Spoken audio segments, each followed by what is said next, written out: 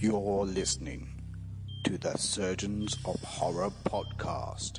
The Predator franchise discussion, part 1. Hello, welcome to the Surgeons of Horror podcast. Its purpose is to dissect and discuss classic horror films and even the new ones that are coming out there that are rippling beneath the surface and threatening to scare us. This is a throwback to an older film, which actually celebrated 30 years last year. Came out in 1987, and we're going to be talking about 30 years. 30 fucking years. We're going to be talking about Predator. I'm your host, as always, Paul Farrell, and joining me is the big cheese, Anthony Yee. Welcome aboard, Ant. I was trying to cue the theme music, and it's not working. Yeah, you're doing really well with the tech stuff in the background there. There you go.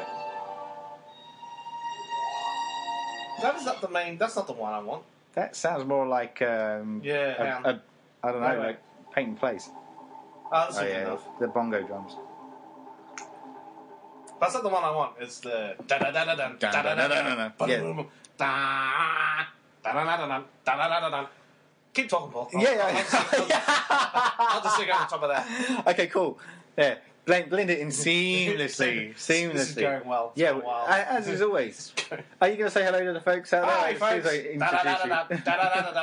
Hello, folks. So, and you're back on board with one of our... And you know, quite rightly, you're my number one choice for this one because it leans more into the sci-fi realm. Yes. I wouldn't really necessarily class it as a horror. Yes, because I was talking about this with Ben Skinner, and he actually posed the same question. Yeah, no, it's not. It's a sci-fi action. It's sci-fi action. Yeah, and... with horrific elements. Yeah, but the reason it gets kind of... I feel that it gets crowbarred into the horror world is because of Alien. Yes. Yep. And I think that's... multiple reasons. Yeah, exactly. And so I think that's why it comes in there. And so I am going to give it due nod. And the reason we are going to be talking about it today is because the next instalment of the franchise is due to come out. It's called The Predator. The Predator, which is clever. Is it? Go on, tell me why it's clever. Because it wasn't Predators. With the aliens. Yeah.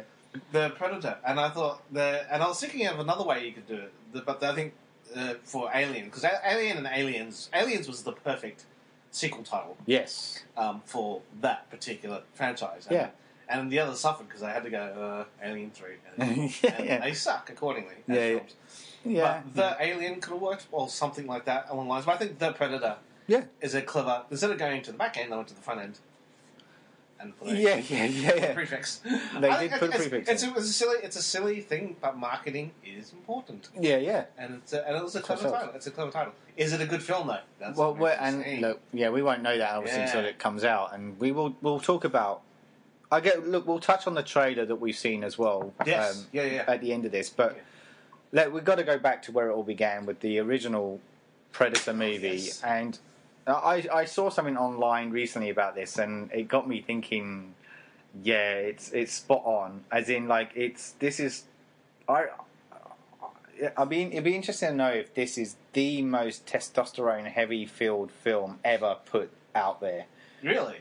Ever? I mean, the answer to that is probably no. But off the top of my head, and particularly, I'll put a bit of a meaning behind that because 1987, when this came out, I would have been 9 years old. Wow. Yep. I wouldn't have watched it until it was then available to kind of... VHS, yeah. That would have been the time. So I don't know how long that would have been from a gap of those days because... Usually about a year and a bit. Yeah, it used to take a while. Yeah. So let's say I'm more kind of increasingly 11 years old when I watched it. This was definitely one I watched with my cousins, and I've mentioned these guys before. Yeah, you have. Every time we've spoken, we talk about our childhood and how we got it. But so this is when film and video is gripping you into your psyche, getting its hooks into you. Yeah, so 1986, 1987. Yeah. 1984, we already established was a killer year for me from the way films impacted on my life because it was the year that both Ghostbusters and Back to the Future came out, and they were huge on me. They were and this is, people are going to look at me in disdain, but for me, these were my Star Wars moments because I was that little bit younger. And I think I mentioned this before in previous podcasts that these were the ones I could own those films as my own. Yeah.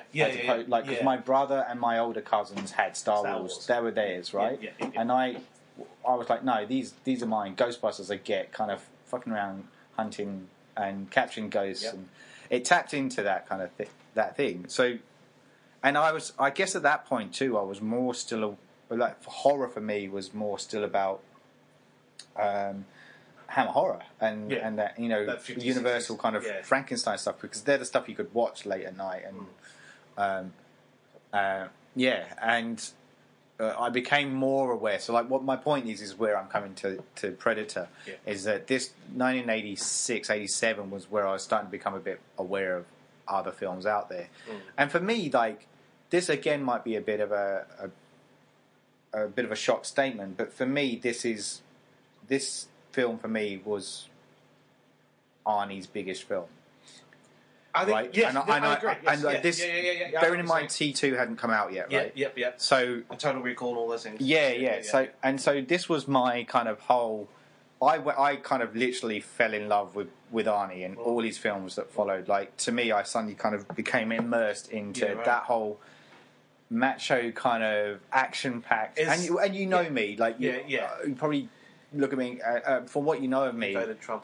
I did vote Trump. I love him. Yeah, but he's British, so it didn't work. So no. And they were just like, "What the fuck are you doing?" Yeah, no. And I said, "All right, I'll just get Russia to do it instead." I know. Topic for the podcast. So look, my point is that when you've known me for gone 10 years now, but like you are a gentleman. Yeah, like action isn't like you look at me and go, you wouldn't. Basically, if like an action flick was coming out, I'd probably be at the bottom of your list of going, I'll invite Paul to go and see that. I'll not ask Paul. Yeah. But like, I actually do really like action films. Yeah.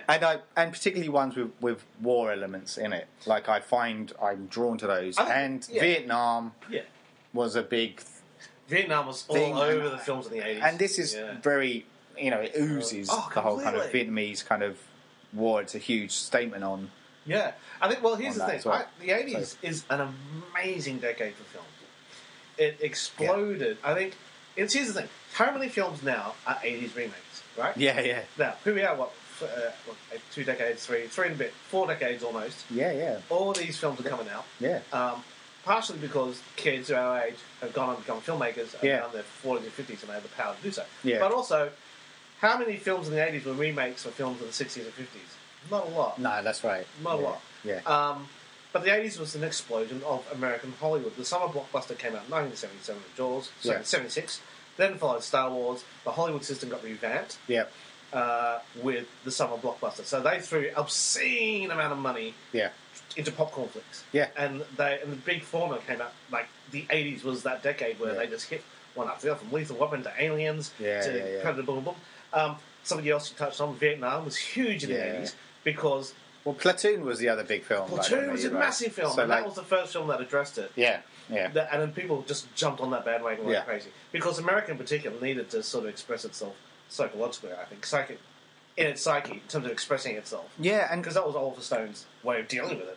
Yeah, that's right. And a similar kind of thing happened with Germany too, but a bit later down the track. It was like with the release of Downfall that came out was the first kind of moment for Germany where still affects. Yeah, because it was the first time a German director had done something which was based in that setting. It's part of their psyche, man. I kind of applauded that at the time.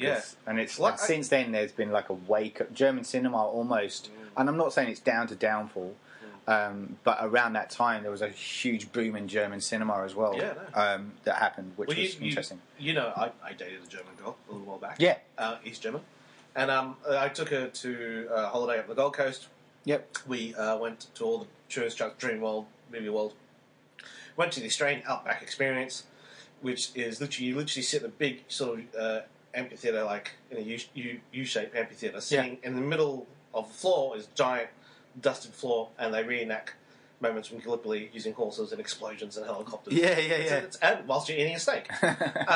And being served tea and scones. And that's true. But the very last final... What's with the British element? That's finally like... I know. I say, these Australians are dying. But throughout it all, the big climax of the thing is they get like 24 horsemen ride around in a big circle each one carrying a giant fuck off Australian flag. Yes. And the one outtake, not the one outtake, but the first thing my girlfriend at the time said to me is like, "Oh, you never get that in Germany." I said, "What are you talking about? You don't wave the German flag unless it's the World Cup. That's the only time people will get patriotic, and it's okay." Yes. But every other time, they're so scarred on what had happened. Yeah. You just, we tried to take over the world. That's it. And then obviously, these are good people we're talking about here, but when your nation has done that, yowza. Yeah, it's fascinating. Well, this is exactly it. And, and this is the thing. And it's funny because I mentioned this in... because I know we've deviated slightly from Predator. That's never happened before. But no, not at all. But this is something I was mentioning to Nick in a previous podcast. Is that I'm a cinephile at heart. So even though horror's my speciality with these podcasts, there's a lot of films out there that really impacted me.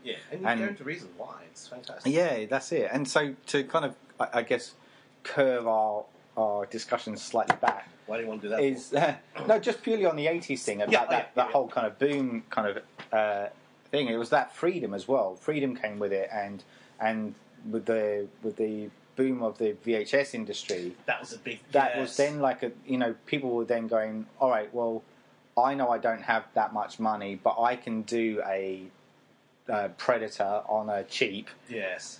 Call it The Hunter. Release it, and I know it will do well in VHS if we get a good art cover on the front of it. And some of these films actually kind of what that were released on VHS is what made them too. I think so too. Yeah, good point. Like Tron, failure at the box office. Yeah. What do you do? 2 for 1. Let's get Tron. Yeah. How many other remakes have been like that? Like people go, "Oh, that's really disappointing." Like Tron Legacy was disappointing. Well, the first Tron wasn't that great either. So why are you complaining about Tron Legacy, which I think is not a bad film? Yeah. Considering, but I wasn't expecting fucking Shakespeare. No. Or even Star Wars, for that matter. Because I remember the first one being like, "Oh, it looked pretty." Didn't understand a fucking thing that was going on. So I was 9. But I mean, how much of these films? And maybe I'll just answer my own question: why are these films loved 30, 40 years later and are being remade or whatever? Because of the VHS boom. Yeah. You go home and with your mates, and we talked about this with Simon Chapman. Yeah, we did. Yeah, that's right. 2 or 3 films. Let's watch them back to back. Yeah, that's exactly it. And so I don't know whether that's something that's missing today because the market is so kind of overpopulated. Yeah. Cinema is struggling. Like even just recently, I think it was If Magazine had released an article saying how the decline in cinema is actually impacting the industry now. Right. And so, what does that mean though? Like people are. We've mentioned this before. People are turning to TV now because of the streaming, and you're getting like. We've talked about Stranger Things and that, but even like something like The Alienist, which is available on Netflix now. Yes, that's a good one. Which I just recently watched with my wife, and that was really good. And yet we don't know if it doesn't sound like it's going to pick up a second season. Yeah. Does it need it? Maybe not. I don't think it does. But it was good, and I enjoyed it. So my point is that there's other avenues to explore. Yeah. But how do people then discover these things? Because we don't have like the VHS store these days. Yeah. We've got online kind of streaming, platforms. Like I said, with Netflix and the like. But there's not. To me, doesn't seem to be that kind of. Where am I going with this? Hollywood will still go out and produce another Predator film, for example, which we're seeing now. And they're still trying to churn out these movies. The originality's kind of gone. Yeah, the underground stuff is where we used to, in the 80s, is where we used to find the gems. Where is that now? Where is that coming forward? The rising recent horror films, with the likes of A Quiet Place and Hereditary and Get Out, Don't Breathe, are really and the fact that Shape of Water won Best Feature this last year now. This year. Where are we now? 2018. This year is an example of how people are suddenly. I've seen, again, another article saying, why has horror been such a downtrodden kind of genre, but why is it now getting recognition? Why is there this sudden waking? And I think horror again is the only. You could argue this point and feel free. But it's the only genre out there at the moment that has still has that freedom to explore and express. Okay. And because I think because it's been ridiculed in the past, it's easy to kind of let things kind of go a little bit more, as in like be made. I mean, and so there's a bit more avenue for creativity to come, to come, and political points being made, get out being made. Yeah. I don't know if you could do that with a drama film and have the same impact. Well, I think there were two points I agree with. I love the fact, by the way, that we're 16 minutes in. We haven't even spoken about Predator. 2 points. I'll try to be real quick. No, it's all right. Firstly, I love it. As you know, you and I, I'm involved in a comedy internet group, and you help out. And that sort of thing. We just done a bunch of new comedy clips for Putty.com. Check it out, folks. Check it out. But we're working with a new young crew. Cool. This year. And one of the comments on, because these young kids are very talented, coming on, giving their energy and their support. Yeah. And one of them, just as an offhand comment by one of them, the young producer, who's also behind the scenes with Dr. Hi Chris, just said he's making a bunch of other films too. These kids make other films, and that's thing that they seem to be able, not fully yet, but they do work. Yeah. Making these independent films for web. Yes. And they make a little bit of money off it, so it's like the new sub-industry. He and Esther, lovely Esther Rosenberg, our designer and illustrator, she's working a lot, and that's how I met him through her. But he just made this offhand comment, because, you're making 2 other films at the moment. Yeah. And I said, it's another horror film. Yeah, but it's easy to make horror. Mm. And it was just an interesting throwaway comment that seems to be a lot of the genres of these sort of independent web things, horror-based or sci-fi-based. Yeah. But mostly in the horror. And I thought that was an interesting comment, because we talked briefly about this with Chappie. I find comedy and horror, on one hand, 2 of the hardest things to do, because it's a primeval thing. Yeah. You don't know why it works. If you're scared, you're scared. It's an instant reaction. Yeah. If you laugh, it's an instant reaction. If you try to deconstruct either too hard or too much, it falls apart to me. Yeah. Which is why I asked Chappie that question. When you shoot, do you sit there and think, fuck, this is going to be scary? Yeah. So that's the interesting thing for me. I think they're not easy to do. Not easy to do right. Well, I think horror... I agree with that. So interject I think there. horror can fall into farce very easily. Yeah. And certainly comedy cannot make you laugh very easily. Yeah, that's right. There's a fine balance. I agree with you. I don't think horror is an easy thing to make. It's easy. It's an easy thing to shoot. Yeah. Yes, right. Yeah. But to get it right, is a different thing. The other thing too is this lowbrow element. I remember in school when I went to university. It was in the 90s. I was doing film school in the 90s, and just I was with these arty film school students who were there to make film, and they would make fun of Spielberg and like talk down to him like that, because this is the 90s. So Spielberg was still kind of at the height of his powers ish. Talk down to Spielberg in the 90s. I find that odd. Yeah, well, because they'll into Le Jetée and French films and blah blah blah, right? And it's the way Stephen King was used to be kind of talked down upon because he just makes horror novels, and now he's probably one of the most... everybody loves him, right? He's a writing god. Yeah. So I remember one guy in class, because we were supposed to go out in the class and talk about your favourite films, and the most people would dare to say, I love Blade Runner. That was sort of the testing the waters a little bit. Because Blade Runner still was kind of cool. Yeah. And for these people, that was the only one they could admit to liking of the Hollywood films. Yeah. And one guy kind of said, I remember one guy saying, I know this isn't cool, but I like anything Spielberg makes. Yep. And the reason he said is that he's clearly passionate about what he does, and so if he's passionate and good at what he does, then he cares about what genre he does. Yeah. And at that time, the top 20 films, grossing films in Hollywood, 18 of them were touched by either Lucas or Spielberg. Yes, yeah. And I agree. And the thing is, I remember, and we'll get to this in Predator. Predator had a moment. There's a moment. I don't know if you agree if that's a moment. There's a moment that was laugh out loud, ridiculous. People say, they look down at it as an action. It's just a dumb action film. At one particular moment, I think you know what it is. And I remember watching the VHS moment with my friends in high school, because I saw it in the cinema. My 5 best mates from high school hadn't. Yes. And so we had a video night, we watched it, and I warned them about this moment, and we laughed out loud when it happened. Because it's so farcical, but it's now so farcical, it's iconic. Yes. It's the moment, and we'll get to what it is. But you may as well mention it, because it doesn't matter what... people I'm hoping people have watched the film. Yeah. So I don't mind you talking about it, because we can... But it's and then we'll laugh at it again when we come to it. But it's the moment where they shoot the shit out of the forest. Yeah. And it just... it is so gratuitous and so macho and so stupid. And so wonderful. Yeah. But again, that's the classic thing of these films were at the time, they're Shakespeare in the sense that they were laughed at the time. Well, it's lowbrow entertainment. Yeah. And it's only now people are going, oh my god, I loved it. I loved it too. Did you love it? I know. It's funny, isn't it? It's funny how we look at things and back, But there's a few films that kind of around that same era that kind of couple or group together, not couple. But I can only think of two at the moment. But there's this one, and RoboCop was the other one. That to me were like that very similar kind of tone, kind of film. Farcical. Yeah, violence. but loved it. I was just chewing it up. Yeah. As a kid, you do. Yeah, you do. Yeah. And I think that's why it resonates so much. And it's not been repeated, and I think that's something we'll touch on, because we will go through the franchise now that we're 20 minutes in. Let's do it. Let's talk about the film. But let's start with, as I said, the original. Dun, dun, dun, dun, dun. What? Yeah, okay, you're going to pick that up again? Yeah. So, obviously this is an Arnie vehicle. We should probably mention that off the bat. But I'm trying to think of what point in his career this comes, because it's obviously post The Terminator, and it's after Conan. It's Conan the Terminator. This is his third one. His third one. And okay. this is the one. Commander hadn't come out yet. No. Oh, good question. My gut tells me Commander. My gut tells me that this was the film to show that he wasn't a flash in the pan. Yeah. And that, holy shit, this guy's a powerful. Because Schwarzenegger as a surname, at that point, was a ridiculous surname. Right? Yeah.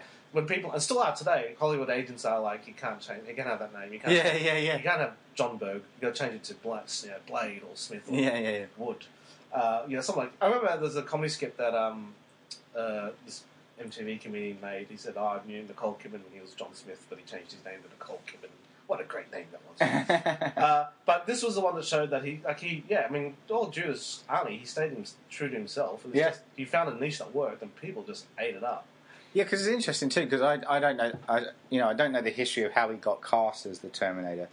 That was originally, he was because Cameron was trying to get in the Hollywood system, and being Hollywood, they would say you need to get this guy to agree for this role. Yeah. And no matter who he envisioned, because the Terminator was always meant to be an everyday man. Yeah. But he was willing to accept that maybe this guy could be the hero. Mm. And he met him. He told him the concept. Arnold got right behind it, and then apparently towards the end of the conversation, James Cameron I'm supposed to offer you Kyle, but I get the funny feeling you want to play the Terminator. And he said, yes, I do. And then he was like, that I can sell. Yeah, changed him to this big dominating machine. Wow, okay, yeah. But he was originally meant to read for Kyle Reese. Well, there you go, because his performance is minimalistic in the Terminator. So he has done Commando, Raw Deal. Oh, Raw Deal! Yeah, of course. Red Sonja, Terminator. So he's Red Sonja. So he went through the whole fantasy. Yeah, Fantasy Sword League. Yeah. All right. Yeah. Cool. So he had established himself by that point then. Yeah. So that makes sense. But I guess Predator was his first real gritty kind of action, rather than. Well, Commando was his foray into guns, I guess you could say. Yeah. Apart from Terminator, but it's like Soldier of Fortune. There's so many funny moments in Commando too. Yeah. By Commando, he'd already got the one-liners were already happening in Commando. They were at this point, yeah. So, and this is something I remember a lot about Predator. Steam or something? Yeah. That's exactly. Yeah. Which became, I guess, his kind of big thing. Well, that was it. And I remember there's a great moment in a Bruce Willis film where he plays a private detective, and the end of the film. Hudson Hawk? No. It's when his daughter gets kidnapped. It's kind of a.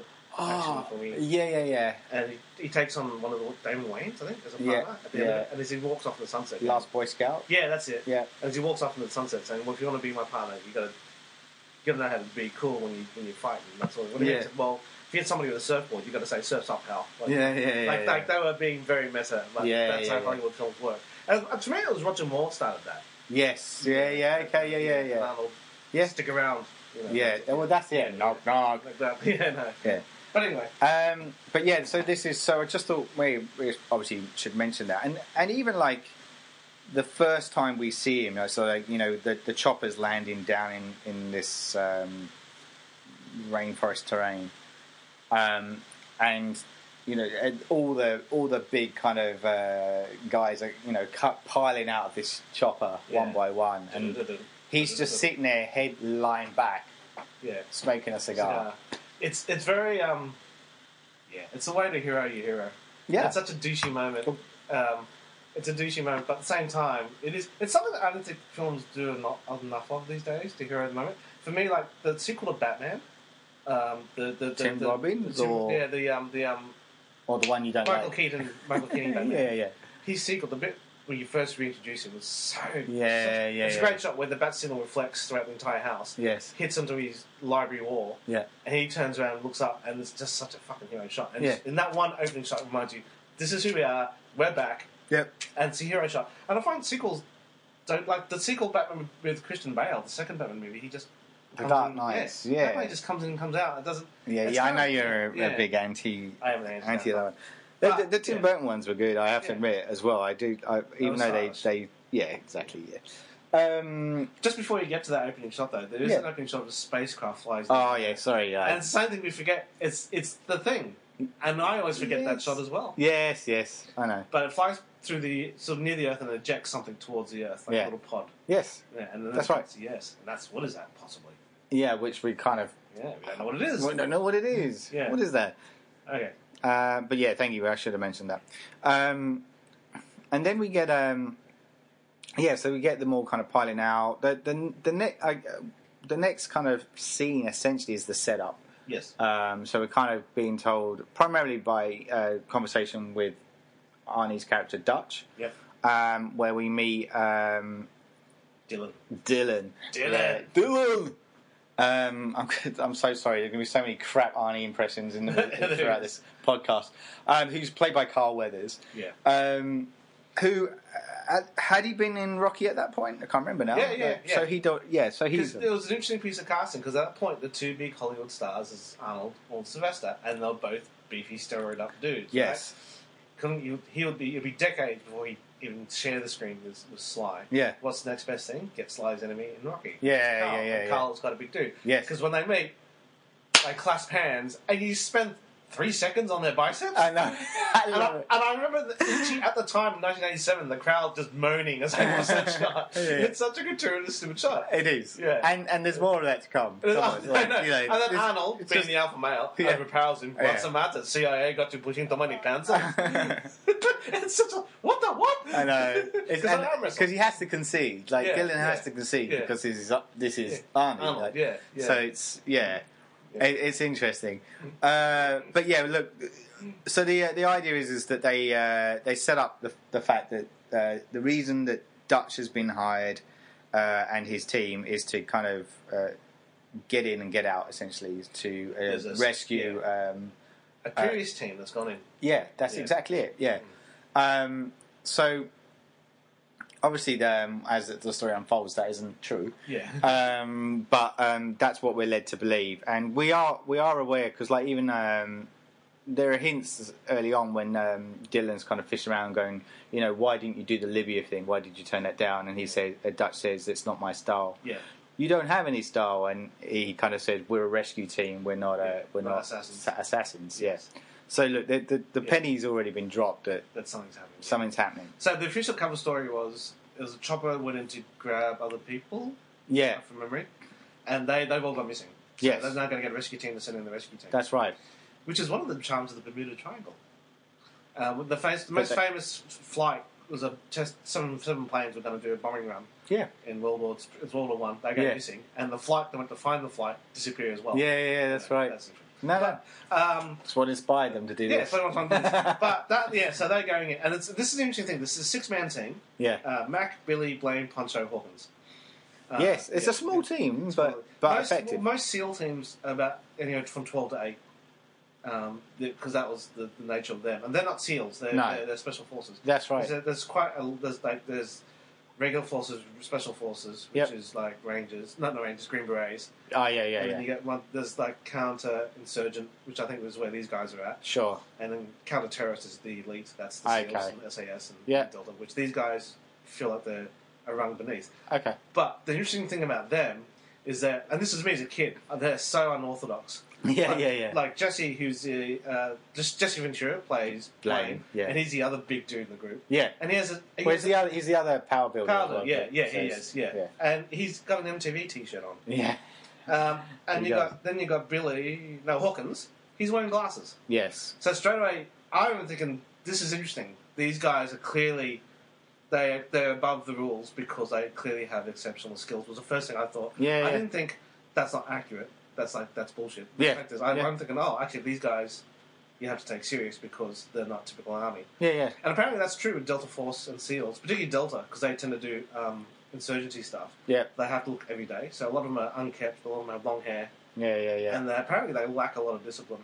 And they look down on Rangers. And right. the whole hoo-ha thing and the whole ooh-ah, they look down on it and they think it's a bit of a joke. Yeah, Because sure. they're more individuals. They're trained to work as individuals. Yes, yes. And apparently it's a big thing. I read this during Black Hawk Down. Because Black Hawk Down was about Rangers, but they had a Delta contingent. That was good. Yeah. And the Deltas would always, when they would make a plan, the Deltas would argue amongst themselves as to what's the best plan, because their egos, it's all about their ego. Yeah, sure. So it was interesting to me that this team, clearly, they're an unusual team. They're not typical army. Mm-hmm. That's the impression I got. Which is, again, it's very just subtle imagery like that. Yeah, yeah. The glasses is what got me. That one of them has glasses. Yeah, that's right. So we probably should mention at this point too that I did say at the head that this came out in 1987, which was the year after Aliens came out. Yeah. So and there was always going to be a comparison when you have an army unit going in to infiltrate. Yes, right? yeah, good point. Yes. So and they were all they are a group of. In Aliens, they are individuals in their own right too, and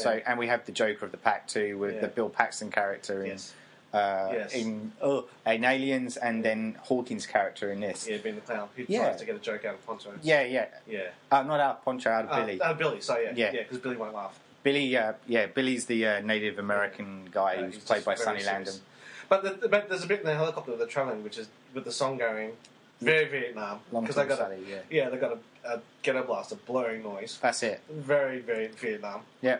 And at one point, Poncho throws something at Billy because he's not looking. Billy just catches it out of midair. Yes. So straight away, and they laugh. So you can tell these guys are exceptional. Yeah. And B, there's a lot of respect amongst them. Well, that's the other thing too, because as you said, like just to touch on the Hawkins character, because on face value, he looks like a geek, right? Yeah. He's got the glasses. Yeah. He's reading a book. Well, a comic book. Yeah. It's a comic book. Yeah.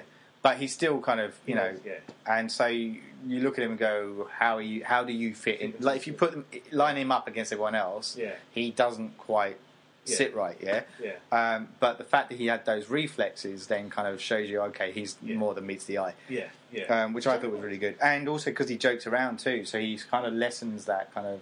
Yeah, you can tell that each one is there for a reason. Each one has a skill. Like Jesse Ventura is huge. He carries a minigun, which is the first time you've ever seen anything like this. Yeah. Mac is the machine gunist. Yes. And you get Billy, the Indian. Yeah. He's spiritual. But it is, you get the impression that this guy is some serious weapon. They rely on him heavily as the tracker. And Well, that's right. They do. They do. And Poncho. They're all there. I mean, I know the guy who played Poncho was a real life military dude. Okay, so that's Richard Chavez. Yeah. So because to me he was the one that, like, when you look back at the movie, he's probably the least memorable, and yet he's like he's the closest to the Hudson character, second to last kind of to die. Yeah. Guy to die, and you're just like, there's a theory, how does he last that long when he's not that memorable, Well, there's a theory about how the Predator knocks him off. Okay, I was going to ask you about that, so maybe we can talk about that as we go through them. Yeah. But so I guess to go back to the helicopter, like, as you said, Blaring, Longtall, Sally, they're on their way down. We kind of get a bit more insight into their characters here as well. Jesse spits tobacco onto Carl Weathers' foot just to test him out. Yeah, and it's a real nasty habit you got there. And that's all he does. But you can tell you can tell it's a tight knit group. Yeah, they're not comfortable with anybody joining them. No, and he wasn't meant to be joining them, but it was apparent he went under the guise of I've got to follow my orders too. Yeah, it's his team and he sent in. But it's interesting. Again, it's a really interesting way. A good lesson in writing is to show, don't tell. Yep. And just get across straight away everybody's relationships with each other. Yeah. It's really, really cool. Yeah, that's right. It was good. It was the way they, and they were like, and that's the other thing too. We talk about Mac as well, who's played by Bill Duke. He was huge around that time. Like he was like, for me, it felt like that because he was in Mel Gibson, Goldie Hawn, Flick, which I've forgotten the name of now. Where he fights Arnold in Commando. Oh, does he? Right. And he says, "I'm a fucking Green Beret, motherfucker," and then Arnold goes, "Oh, he's Green Berets for breakfast." That's okay. Didn't realise that was him. That's him. Yeah. But he's like he was. It was kind of almost like he was in. It felt like he was in everything. Like during, like if it was an action film, he was in it. it's gonna escape me now. Not Tequila Sunrise. That's the other one. Bird on a Wire. Yes. Right. Yeah. Bill Duke was in Bird on a Wire, the one with Mel Gibson. So just to make that flawless. That was flawless, wasn't it? So anyway, it was going to bug me if I couldn't remember that name. Fair enough. But it felt like he was in everything around that, and he's the one that I feel like in that shot in the helicopter, he's shaving himself with the knife. So he's doing that whole. He shaves himself with a razor, but he doesn't use cream. He just does it out of a habit. Impression. Yeah, that's right. It's just a tick. Yes, that's it. Yeah. So we are getting kind of, as I said, introduced to these guys, and the idea is that they're going to fly in with the chopper, and then just get as close as they can to the site in question. Yeah. Where they're going to rescue the CIA operatives, or they don't know that yet, do they? Sorry. They're going to rescue. I don't want to mention this as well. There's something they have to go in. Rescuing hostages. Taken by insurgents. Yes, that's right. So. We already start, so we start to kind of follow them into this kind of forest terrain. Yeah. You get the bongo drums. Yeah, that bongo drum dude just follows them around everywhere. He does, I know. So it's like. Yeah. There's a deleted scene where they turn around and go, "Do you mind?" It's like, so this is where you're like, oh, trying to hunt a predator, right? You're giving us away. Sorry. It doesn't matter if you play it softly. You're still doing it. It's the actual act, not the volume. Sorry. You're still doing it. Anyway, I'm thinking of our one-man band. Anyway. Soon the wool pudding. So, look, where was I going with that? So, they're going through this, the terrain, and you were talking about the music, and the music is something that's interesting to me, because when I was rewatching it back, it felt to me like... Yeah. Not that one, but the one that you couldn't... Oh, the one that can find the actual... Da-da-da-da-da. Yeah, because it's so typical of the 80s kind of, action films at the time. Not even action films, like 80s movies in general, if they want to up the tempo slightly and go, something dramatic's going to happen. Something dramatic's going to happen. And when you look back at it now, you just go, everything's a bit more subtle these days, or they try to be subtle. Yeah, I think the bass tone from found footage did this, but just a bass drone. Yeah, that's it. Just do things like that, but yeah. So look, they're going through this terrain, and so look, the next little bit, and we can jump through this quite quickly, this next section, because it is the mission. This is the point where they're, there's a bit I will talk about in a second that happens before they get to the mission itself. But essentially this next section is showcasing how good these guys are, right? But before we get to the actual kind of bit where they get to the base, this is where they discover the chopper that's come down. There's a chopper, and I think it's Poncho that climbs up and looks inside it and sees that there's dead people inside, including a pilot and he said an operator or something. Yeah. And he said that's what he said. Yeah, so that don't look right, but he looks CIA. That's it. Yeah. Yeah. And then there's a wonderful moment that finally said, because at this point it's kind of like a generic action film, whatever. Yeah. And there's a moment where again Billy wants a drink of water. Yeah. Slices up iron, so he clearly knows what he's doing. Yeah. Drinks water out of it, and then something tells him to turn around. Like he's instinctually, he turns back because something's not right. Yeah. He goes in through these bushes, and there he discovers 3 bodies skinned upside down. And hung out to dry. And it's like a kid was like, "Fuck me!" That's the thing too. Like, so for me though, it was weird because I don't know whether the version I watched, because it was on VHS, whether it was an edited version of it. Like, we got to see something, but I don't think it was as detailed as unless I just blocked it out. It was always very quick. It felt like it was edited to me. Like, and I remember thinking, "What the fuck was that?" Right. No. And as almost like and yet when you watch it back now, it's clearly like it's people skinned and hung upside down. In the film version, you'll have to no doubt it's skinned bodies. Yeah. In the TV version, when you watch it at night, it was definitely an edited point because there's a jump in music. So I'm wondering if that's what I saw. Yeah. Anyway, but I just remember going, "What?" Oh right, not really understanding it. Skin body, and then Billy almost throws up, which is really interesting. So see, tough guy Billy is like he's really shaken to the core about this. Yeah. And the others go, "Fucking what the hell is this?" Yeah. And then they discover some dog tags. Mac finds some dog tags. Yes. There's a nice visceral moment where he pulls it out from the flesh and sticks and whatever. yeah. Then he throws it to Dutch, Arnold, and he goes, "Jim Harper, I know this man." Yeah. And basically said they're Rangers or something like that. and so that's something straight away. That's not part of the story. Dutch asked Dylan about that. Dylan bullshits and stuff. Yeah. And it feels like he's bullshitting too. And this is the first moment where Dutch is kind of getting wise to something's not right with Dylan. Yeah. And the other thing that ratchets up the tension is that Billy's a tracker. Yeah. He goes around looking around the site to find out what the hell happened. He's picking up gun shells. Yes. And then Dutch goes in, what the hell happened? He said, they were firing in every direction at once. Yes. He said, they're panicking. And he said, and then, Dutch goes, that's not Jim Harper. He doesn't walk into an ambush. I know him. Yeah. He's like, he wouldn't panic.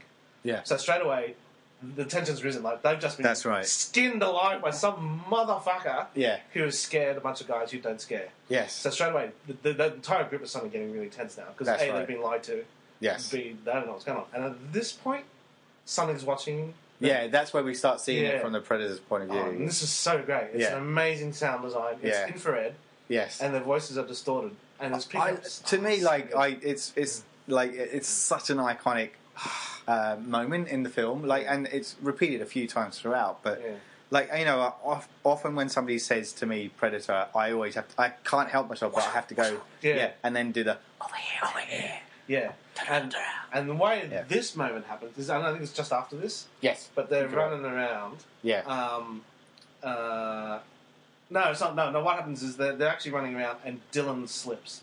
Yes. And then Matt goes back to him and says, you do that again, I'll fucking kill you. Yeah, that's right. And you get a real sense that they really don't want him here. Because as a team, they know how to work a six-man team. That's right, yeah. He's heavyweight. Yeah. And even though Dylan is formally trained, yeah, there's a synergy, isn't there, that a team would work to, and he's not part of that. But the Predator is taking audio samples. You don't know it at the time. No. But he's hearing sounds that he's just recording them. And there's a reason why he's doing that. Yeah. And it's really fucking clever. Yeah, it's great. Yeah. I love it. It's like, to me, it's such a... it's what I remember going around repeating it afterwards, after I watched the film. And just, it's cool. So you're right. So there's this tension bit built, and then we get to the bit that I mentioned where this is a bit where they get to show off on...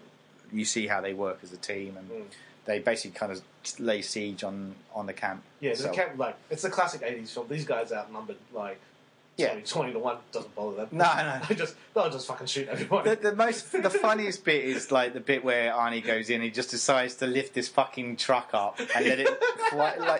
You're not going to be discreet, are you? Just touch a bomb to the truck and off you go. Yeah. But there's a moment. This is a shout out to one of my school friends, Scott Simpson, if you're still out there.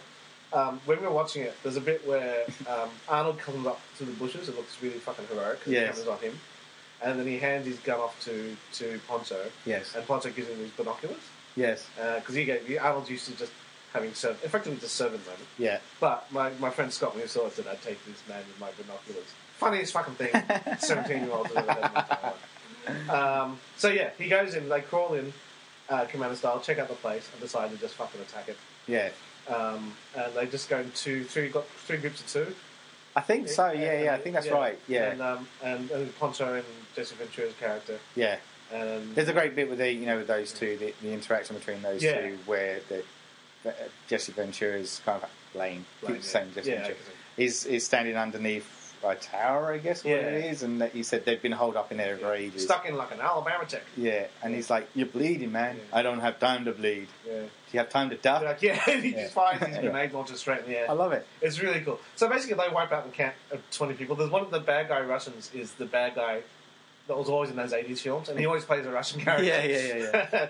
And then, the climax is that, there's a bit where when they first scout out the place, this Russian guy shoots the last of the hostages in the head, and then Arnold says that they're dead. So let's just go in. And he kicks down the door. Knock. Knock, knock. He uses a grenade launcher and shoot a guy through a window. Yeah. Just a word of warning, kids, if you do that in real life, the entire room would explode. And he throws a machete through a guy right to the chest, pinning him to the wall. Yeah. Stick around. Yeah. And then they've secured the place, and there's somebody behind him, and he turns around, and it's a girl. Yes. And it's a female gorilla, and he knocks her out. Boom. So they've wiped out the place now. They've shot everybody. It's a human, not a gorilla. A human gorilla. A gorilla fighter. Right. Yeah. And then Dylan's going through all these notes, all the paper, all this intelligence. Yeah. And that's when Dutch tweets and just figures out. Yeah. So Dutch This is more than we hoped to find. Yeah, so Dutch confronts him about that. Yeah. And says stuff he's done. And Dylan's like, I had to give you a cover story. Yeah. Otherwise you wouldn't come in. We're all expendable. We're expendable. And Donald does a classic Alan line, bullshit. Yeah. It's at this point, two things happen. Yep. Mac calls over to Dylan, Yes. come over here. Yes. He says, over here. And Dylan goes, what? He goes, turn around. And he turns around, and then you see Mac pull a knife and is about to stab Dylan in the back. Yeah. And Dylan turns around just to realise that he's actually stabbed a scorpion that's on his back. That's Yes. on his back. And kills Yeah. the scorpion. That's right. Wipes the scorpion on a box. Yes. The Predators, audio captured that. Yes. Captured the two words, turn around, over here, Yeah. turn around. And then anytime. Anytime. Yeah, because he said thank you. Yeah. He said anytime, yeah. And the other one is Hawkins tries to tell Billy the other joke. which is my girlfriend's pussy. Last time I was... the other night I was going down on my girlfriend and I said, geez, you got a big pussy, geez, you got a big pussy. Why'd you say that twice? I didn't. Because of the echo. Yeah. And then Billy finally thinks about it and then laughs. And Yes. It's a big hearty... Yeah. And again, that's audio captured as well. So, Yeah. jumping ahead, is that the same audio that's used right at the very, very end? Yes. Okay, cool. Yeah. I thought so. I didn't realise that until I rewatched it recently. Yeah, And I went, right. I thought that was his laugh. No, and then it's- I was no, it's rewatching it and I good. went, oh, hold on. Yeah. I don't know why I didn't pick that one up. It's really... Yeah. But then comes the interesting bit. They decide, okay, they got to get out of here now. Yes. So Billy the tracker picks a path and they follow. Yes. Arnold takes off his jacket at this point, so he's shirtless. Exactly. Well, yeah, Shirtless. he has to. He has to do it at some point. And they all go walking off the strip, taking the girls as a hostage. Because Dylan wants to take us a hostage. Yeah. They don't want to, because they don't want to be encumbered any further than they already have. That's right. So he goes, she's dead weight, she's a problem, then she's on you. Yeah, that's And right. he wants to take her, and they walk off. Then this really amazing moment where the Predator's POV cranes down into the dead campsite. Yeah. There's dead, it's blue because it's infrared. There's dead bodies and fires, so Yeah. anything that's lit up in the infrared. Yep. And these bodies are fading out. Yes. And this camera POV of the Predator walks up to the scorpion that's just been stabbed and Yes. squashed. And then the music rises as its hand goes in and grabs the scorpion. So the first time you see what it is, and it's got 5 fingers, Yes. but unusual claws. Yes. So I think it's just so clever because it's human, but it isn't. Yeah, So yeah. again, you're going, what the fuck is this thing? Yeah. Yeah, and it grabs the scorpion, and it's going through the audio capture of turn around anytime. Is Yeah. it destroyed slightly by the fact that the scorpion's the wrong way round when he picks it up? Well, now the movie's over. Because you kind of see it facing with the tail kind of to the right Yeah. on the table, right? And it's still red because it's Yeah. dying. And he puts his hand over it, turns it round, and the tail's pointing downwards. And the way he grabs it, there's no way No way that it could've it done could be that. that way round. This is right up there when people realise that Indiana Jones has no bearing on the outcome of the Raiders of the Lost Ark. What? There's a Say again. there's a famous nerd theory, not theory, it's a fact that people have pointed out. Yeah. Is that if Indiana Jones wasn't in Raiders of the Lost Ark, the same result would have happened, which is they would have opened up the Ark, the Germans would have opened up the Ark, Yeah, and yeah. they all would have died. Yeah. After everything he'd done, he didn't have an effect on the outcome. Ah, I see what you're saying. Yeah. Apart from the fact that it did end up going back to America, Yes. although he was supposed to bring it to a museum and he failed to even do that. So Yeah. He's it's a bit useless, isn't he? He is. Yeah, it makes a lot of people go, ah. I think it's brought up in Big Bang Theory. Yeah. But it's been around for ages. Is that, Yeah. Well, they were always going to open the Ark and they always were going to die because they were always going to look into it. So, Yeah. everything he'd done at that point, didn't know. Nah. Anyway, but It's still a good film. it's still good. But yeah, I think it's wonderful because again, it's that balance of this film does, looking back, it balances a lot of things really beautifully. Yeah, the yeah. fact that they gave it a humanoid hand, Yes. so it wasn't completely alien, but clearly was. Yeah, it just makes you go, what the fuck is this thing? Yeah. So yeah, anyway, nice stuff. So the No, guys are it's now cool. moving. They're now on their own permission to try and get the hell out of here. They're moving. And again, I love how this one film you get the instant dynamic between these guys. Yeah. And you start postulating your own theories as to who they are and what they do with them. Yes. But there's a bit where Billy, because he's the point man. Yeah. If he stops, they all stop, and they won't move unless he does. That's right. Sorry. And then he won't say it. He just stops and he stares. Yes. And the Predator's staring back at him. Yes. And this is part of the theory of why the Predator knocks off who he does in the order that he knocks off. Yeah. Okay. Cool. Because I think the Predator... okay, what the theory is now. Basically, the theory is through their voice analysis, somebody's postulated, by studying them and based on their voice analysis and their dynamic between them, Yeah. the Predator ranks who's the most dangerous to the least dangerous, Yeah. and he kills them off in reverse order. Yeah. So he kills off Hawkins and Blaine and Mac, but he leaves the last two, is Billy and Arnold. because he realizes that Billy is very, very dangerous. Yeah. Because Billy relies on more than just his normal 5 senses. Yeah, sure. And obviously Dutch, being the leader, is the last guy he wants to kill. Yeah. So that's why he shoots him in the order that he does. But then we need to talk about Poncho in the middle of that. Yeah. Okay. But Poncho technically was wounded. Yeah, I know. And there's that other theory of, like, if you're not a threat to it, he won't attack you, which is the girl. Yeah, that's right. There's Yeah. not. So it's an interesting. Yeah, theory. we'll go through that. And maybe as we go through the kills, as I go. you can mention why they are the weakest, I guess. Well, the two that Billy Hawkins carries the wimpiest gun, which is a Heckler & Koch submachine gun. He doesn't have a big manly M16 like Arnold. And so that's what he looks at. It's purely how big their guns are. You've got a shit gun. But then why does Blaine then get killed? He's got the biggest gun. He's got these, so it means sizes and everything. It's the width. So it's the girth, really, isn't it? Anyway. So there's a bit where Billy stops and then he won't move, and then the others are going, he's not moving. And then Al literally says, "What's up?" And he won't talk, and Al literally grabs him, and he's pissed. Yes. And he's scared. Like, what is wrong with you? Because apparently you get the impression that he's not like this. Yeah. And Billy goes, "There's something in the trees," and he's like, "There's nothing there." And then after a while, Billy goes, "My mistake." Yes. And that's more unsettling than anything else, that you get the feeling that he doesn't make these sort of mistakes. No. So the fact that he said that is just completely throwing them all off. Yeah. So now they're really fucking tense. Yes. And the girl at this point takes the note that this is going to run. Yeah. She ends up knocking Hawkins with a log. No, it's Poncho. It's Poncho, is it? No, hold on. There's a moment, there's a bit of a tackle, because Dylan's going to be looking after her. Yeah. He goes to see what's going on, and Poncho comes in to take over. Then Poncho then moves, and I think that's when Hawkins comes. But they both look at it, and this is a leftover from Vietnam, where they both think, they look at it and they smile, and you kind of get the impression that they're going to give it nylons or Hershey bars to try and find, Yeah. So it's a bit creepy. Yes. Particularly in the post-Weinstein age, a bit creepy. But yeah, sure. She knocks out one of them. It's Poncho. She knocks him out. Yeah.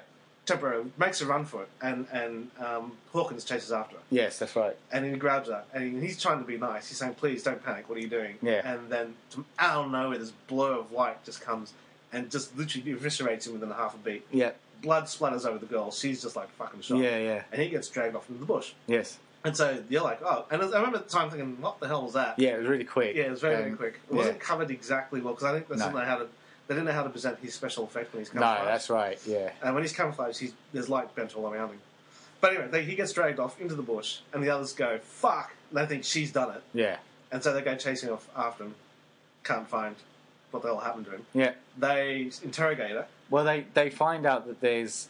Well, Poncho finds the remains of... That's right, Hawkins and they find the remains of his gear and his guts. Yes. But they can't find the body. No. But there's this great bit where as they then go off to find whatever it is, where it pans up, and you see his body just hung upside down. He's been stripped. It's a great shot. And he's been eviscerated. So Yeah. It's like, what the fuck? Yeah. And because if you think about the timing of it as well, it's so quick. Like, yeah. And so straight away you think, this is inhuman, whatever it is. Yeah. And it's doing something quite horrific. And I think for a 17-year-old, this is where the horror element for me is coming in. Even though we're arguing it's not a horror film, but for somebody who's only done action films and sci-fi films, this is pretty horrific. Yeah. Aliens didn't do that. You didn't see blood in them. Not aliens. It was all gore and goop and whatever. That's right. It's like, I remember as a kid thinking, I don't know about this. And then suddenly, as a viewer, I'm really tense. This is like, fucking hell. So they interrogate the girl. She's shocked. She's in shock. And then Dutch has kind of figured out, well, hang on, it's probably not her, but it's something fucking weird. Yeah. Now, what did they get? So what did they have? So this is the bit. Sorry, I know this is where I jumped ahead, but then the Blaine death comes quite quick after the Hawkins death. Yeah, because they're searching. Yeah, that's right. Yeah, that's right. Yes, yeah, that's right. Because Blaine, they all search out, and then Blaine hears something and goes, "Come out, motherfucker!" And he's got this big Vulcan cannon mini. Yeah. Again, I've never seen anything like this. No. It's a gun that you put on a helicopter or an aircraft. Yeah. Or a jet. And it's one of those things where you don't have to hide for cover, because the actual bullets that you fire are the cover that you shoot. Yeah. And he's going to nuke this thing, and it's a raccoon or some shit. It's like a porcupine or something like that. And then suddenly out of nowhere, this bolt of energy just comes flying out from nowhere. It hits him to the back, explodes out his chest. Yeah. And he's down. Yeah. And it's like, fuck. And he's down. And then Mac, who's his best friend, finds him. Yeah. Screams, looks up, and he sees again the camouflage silhouette of the alien. He just sees his eyes glow. Yeah. And Mac just loses it and starts firing. Yeah. And this is the moment. Yeah. Because he fires until he's out. Yeah. Picks up Blaine's gun, picks up at that and fires. Everybody else has joined at this point. Yeah. Not one of them goes, "What is it?" They just join in and Yeah, shoot just shoot. roughly Yeah. in the direction of where he's shooting. He's shooting. Let's Yes, just shoot him. and they reload and keep shooting. Yeah. They go through like hundreds of bullets of ammunition. Loads. It's iconic. It's ridiculous. Yeah. It's laughable. Yeah. There's been supercuts on the internet on YouTube where people have looped that particular scene Right. like for 12 minutes. Yeah, And yeah, it feels like it goes for 12 minutes. It's more like a minute, but Yeah. it feels like it goes for... And they stop when Mac is run out of the Vulcan gun. So the Yeah. big Vulcan gun, which carries 1,000... I love that bit though. Yeah, Like that. yeah. I mean, not. I like the end bit of Yeah. that where like he's just He's just firing firing nothing. nothing, yeah. And his fingers, because he's Yeah. so tense and Yeah. wired up and scared of Yeah. what he's seen, Yeah. that he doesn't let go of the trigger. Yeah. It's actually Arnold looks at him and he realizes, oh shit. Yeah, and then he lets Yeah. go, and the moment where the sound then It just stops. dies out. It's quiet. Yeah. That to me was a beautiful moment. It's a really great moment. I love and it. you get the absurdity of what they've done. Yeah, And then yeah. you kind of realise that, what did we just shoot at? Yeah, And Mac is now, like, gobsmacked. He Yeah. just won't. He's shocked. Yeah. And again, this doesn't happen to these guys. No. So that panic just spreads throughout the rest of them. that's right. Because Dylan thinks it's got to be gorillas. It's got to be a couple of guys who are doing Yeah, this. yeah, Poncho's now doing the Hudson thing. He's panicking the most because he starts to interrogate the girl because he speaks her language. that's it. And she's saying the forest came alive and took him. And said, what is it that is? Yes. And then Poncho goes to Billy, you've seen something, what is it? And Billy's like, at this point, going, we're being hunted, there's no man. Yeah, yeah, And he's like, bullshit, you're afraid of no man. So again, straight away you get the relationship between these guys. yeah, yeah. That Billy's held in really high esteem. And it's at this point that Billy says, well, we're going to die. Or something, it might be a bit later. I don't know about that. But Billy's rattled. And Yeah, that Billy has, is rattled. has rattled the rest of them. Yeah, They've lost two, like that. yeah. So they decide, okay, they're going to set Set up parameter. a parameter. They've cut the girl loose, haven't they? Yeah. No, or maybe it's after this. They keep her a prisoner. But they decide to set up camp she's Yeah. still tied up at this point. in a hill. And Yeah. Mac is a demolition expert, so he sets traps and bombs all Yeah. around everywhere, trip wires. So if anything comes through, they're going to trip a wire. Yep. They set a watch. They bring Blaine and Hawkins. No, I can't find Hawkins, but they got Blaine's body. They've got Blaine's body in and he camp. brings Blaine's body back in the camp. Yeah, Max says his goodbye to him, so you get the impression they're really good friends. close. Yeah, And they've survived a lot together. Yeah. And it's really hurt Mac that he's lost him. he was a good soldier. Yeah. He was Here's my friend. my friend. Yeah, yeah, that's right, yeah. Just you and me, just you and me. It's coming out. Just you and me, not a scratch. Not a scratch. So it's nighttime. And the trap sets off in the middle of the night, and these fireworks and explosions go Yeah. off. And Mac just flings himself at this creature that set off the track. Yeah. He's got a knife. You see him stabbing a knife into something. Yeah. There's blood going everywhere. Yeah, And by the time he settles down, the other guys put a torchlight on him. They realise he's killed a pig, yeah, a wild boar. yeah. Which we're going to go and see a film tonight. Yeah, we are. before. Well, about a boar. And then Poncho goes, "Did you bring enough for everybody?" Which for some reason Billy finds really funny. And he starts laughing at it. And then Mac tells Poncho to fuck off. Then they realise, oh, where's the girl? Yes, They think she's run. They've gone back. They found it. She's exactly where they left her. Yeah. Because she's just as terrified as they are. that's right. And the creature came back to take Blaine's body. Yes, And that's when the next day Arnold realises, well, she's not in on it. that's Yeah, right. she wouldn't. Yeah, she doesn't want to leave us because Yeah. she knows that we're the only chance to protect her. Yeah, So he cuts her loose. And it's the next morning. the next bit's where they try and set up a trap for it. Yeah, set up a trap, and Dylan thinks this is bullshit. Yeah. And then Arnold says, "Why don't you just fucking help?" Yeah. So it's a chance for him to take off his shirt and pull stuff. That's right. The muscles. And they set these schoolboy, these literally like old school fashioned bear trap, Like type things. 18 MacGyver Yeah, like 18 stuff. MacGyver bullshit. Yeah. They got the girl to help. Yeah. And they sit and they wait. And the girl at this point tells a story Yes. that this has been known to happen in the forest, but only when it's really super hot. Right. Yeah. Yeah. So this has happened before. There's legends of something killing people in the forest. Right. Only in the hottest months, and it's very hot and humid this particular summer, I'm guessing. Yeah. Yeah. There's a bit where Mac is, because again, it's his fetish, he shaves himself, and then he stops, and he presses the razor so hard into his cheek, he cuts himself, and snaps the razor, Yeah. which, again, at 17, I was just starting to learn how to shave. I'm thinking, oh, that really hurts. And then there's a bit where, so they're in the clearing.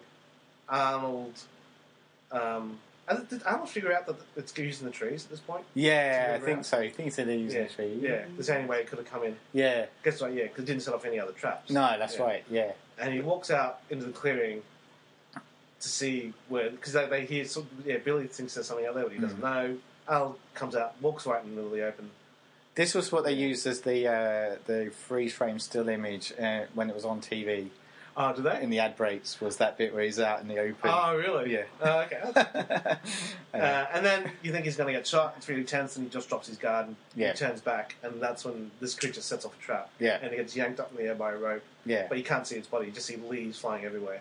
Yeah. It escapes, and it runs, and both Mac and Dylan chase after at this point, I think.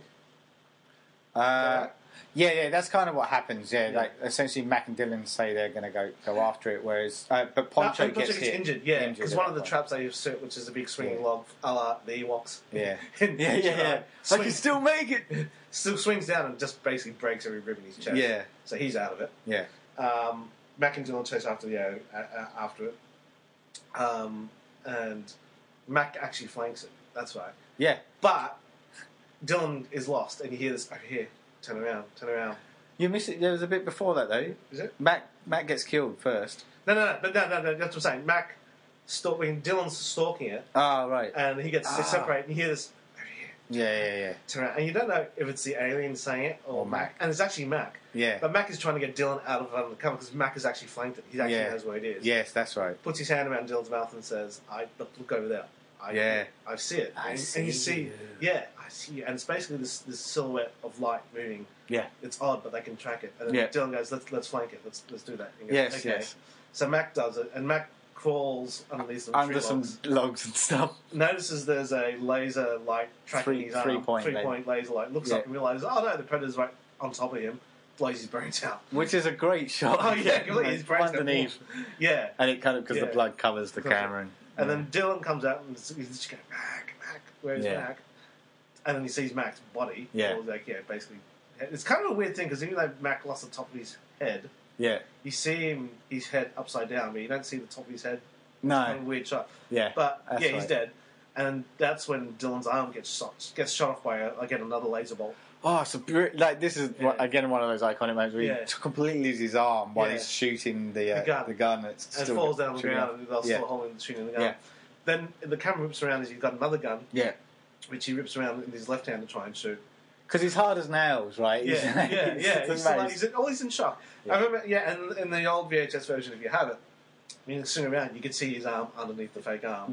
Which they've since digitally removed. Yes. But at the time, he was like, oh, yeah, okay, I can see that. But by the time he swings the other gun around to try and shoot, this thing has just run at him. And these blades are now coming out of his hand. So you see more and more of this creature. Yeah. These blades come in his hand, and he usually, again, eviscerates Dylan and stabs him through the gut, to enough to lift him off his feet. Yeah. He's gone. So now there's just Billy, Arnold, the girl, and a really wounded Poncho. Yes. And they're on the run now. You've been listening to the Surgeons of Horror podcast discussions on the Predator franchise, Part 1. Part 2 will continue in the following episode. Music supplied by Peter Nezik. For more discussions or podcasts, head over to surgeonsofhorror.com or head over to our Facebook and Twitter sites for the latest news and updates.